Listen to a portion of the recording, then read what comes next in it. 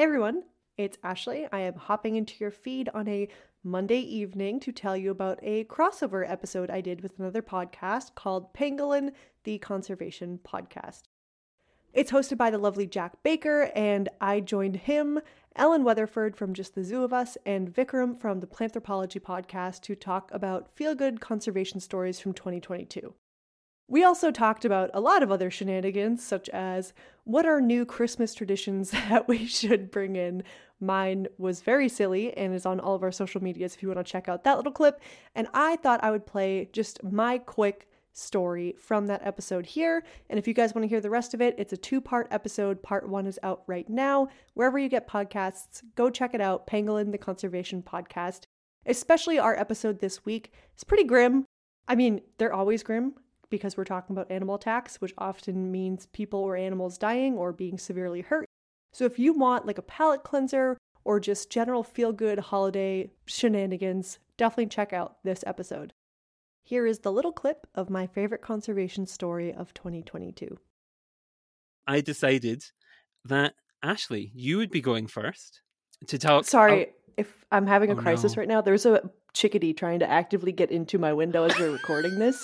That is my new favorite moment of 2022. Have we talked about how Ashley's a Disney princess? Because that's our surprise special guest, a chickadee. A chickadee. Yeah, is it like, what is it just at the window? Like, what is happening? Yeah, I just as you were speaking, I looked over and it was just like knocking on my window. He was mad that you didn't say that he should be included in the Christmas tradition. Yeah, it was like, screw crows. Nobody likes those guys. Sorry, Jack. Anyways. No, I love that because 4 times the guests, 4 times the chaos that ensues because of them. I love it. No, what I was saying was you are going first. So you have to put all distractions aside and you're going to tell us about your favorite conservation success story of the last year, which I guess... I could introduce it, but I feel like you'll do a better job. So I'm just going to hand straight on over to you, Ashley. Tell us a little bit about your favorite conservation story. Yes.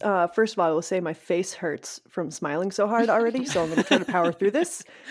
But we're going back to late September of this year, 2022. A team of 8 researchers went Ferguson Island, a small island off of Papua New Guinea. And this team of researchers consisted of members from All About Birds, the Cornell Lab of Ornithology, the Papua New Guinea National Museum, and locals from the island. Mm-hmm. So clearly, spoilers, it's about birds. And they were searching for a single bird species that had not been scientifically documented in over 140 years. And they were using camera traps, but they were also just like walking around through the jungle looking for the bird, and only had hours of searching left before they had to leave the island, and just 2 days before the end of their expedition overall. So one of the expedition's co-leaders, Jordan Borsoma, who's also a postdoc researcher at the Cornell Lab of Ornithology, was hiking through the jungle and then sat down on a hillside he had just traversed, exhausted, and took a minute to look through some of the camera trap images that they had. And he said, quote, "Suddenly I was confronted with this image of what at the time felt like a mythical creature. And it was without exaggeration the most surreal moment of my life. Because on that small screen was a very clear video of the black-naped pheasant pigeon, which is a species that has not been documented by scientists since it was first described in 1882 and had never been caught on film before and had never had a picture taken of it." So... for a little more background about the bird, its scientific name, according to the IUCN Red List, is Odo. Yeah, we all know this struggle. Otidipaps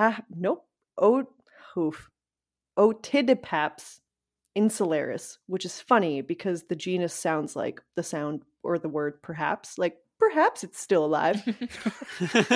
But it's a large ground-dwelling bird that has yellow legs, an orange or red bill, a black head, and a chestnut/orangey color on its back. And it also has a beautiful band of like purple and green above its tail. And overall, it's just very pretty. Highly encourage you to look up the video of it.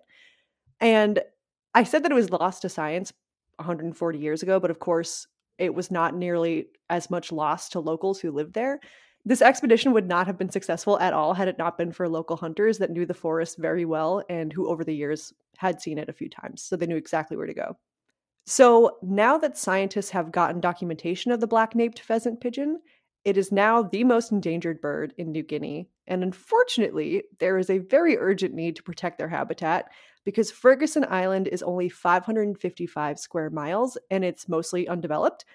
But the landowner of the forest had just signed a deal with a logging company, which would, of course, threaten this bird's existence even more. So the team that led this expedition is seeking funding for another trip to the island to try to get an estimate on exactly how many birds are left. That is my story. I love that. I really love it because, like, it brings in things that I've been thinking about a lot recently. Because, like, I've just started my PhD and it's thinking about botanic gardens and their impact not just in the UK where they're based, but also in the places they work. And so I've been thinking a lot about, like, well, who discovers things, in air quotes there, like who discovers things and what knowledge has been like perpetuated over time and what we consider to be known. And like, it's so exciting when we have proof that, oh, actually, if we just listened to people and didn't just, and we classified things as science slightly differently, there's all these things out there that like are going unknown and undocumented because, yeah, certain egos perhaps wouldn't like to admit things. So it's really fascinating. To hear other feel-good conservation stories from 2022 from Jack, Ellen, and Vikram, check out Pangolin, the conservation podcast, wherever you get podcasts. You can find Jack Baker at Pangolin Podcast on Twitter. You can find Ellen at Just the Zoo of Us on Twitter. And also on Twitter, you can find Vikram at Planthropology_. Thanks for listening, and hope that you check out this episode.